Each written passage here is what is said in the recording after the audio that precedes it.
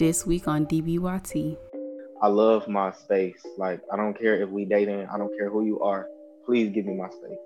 Because I value that so much. And when you don't value that as well, I really find that to be highly disrespectful.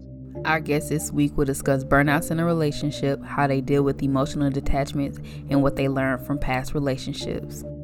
I'm not wasting my time being with you because I want you to be able to take something that I've either shown you or told you or anything, and I want you to take that and apply it to your next relationship or your next endeavor.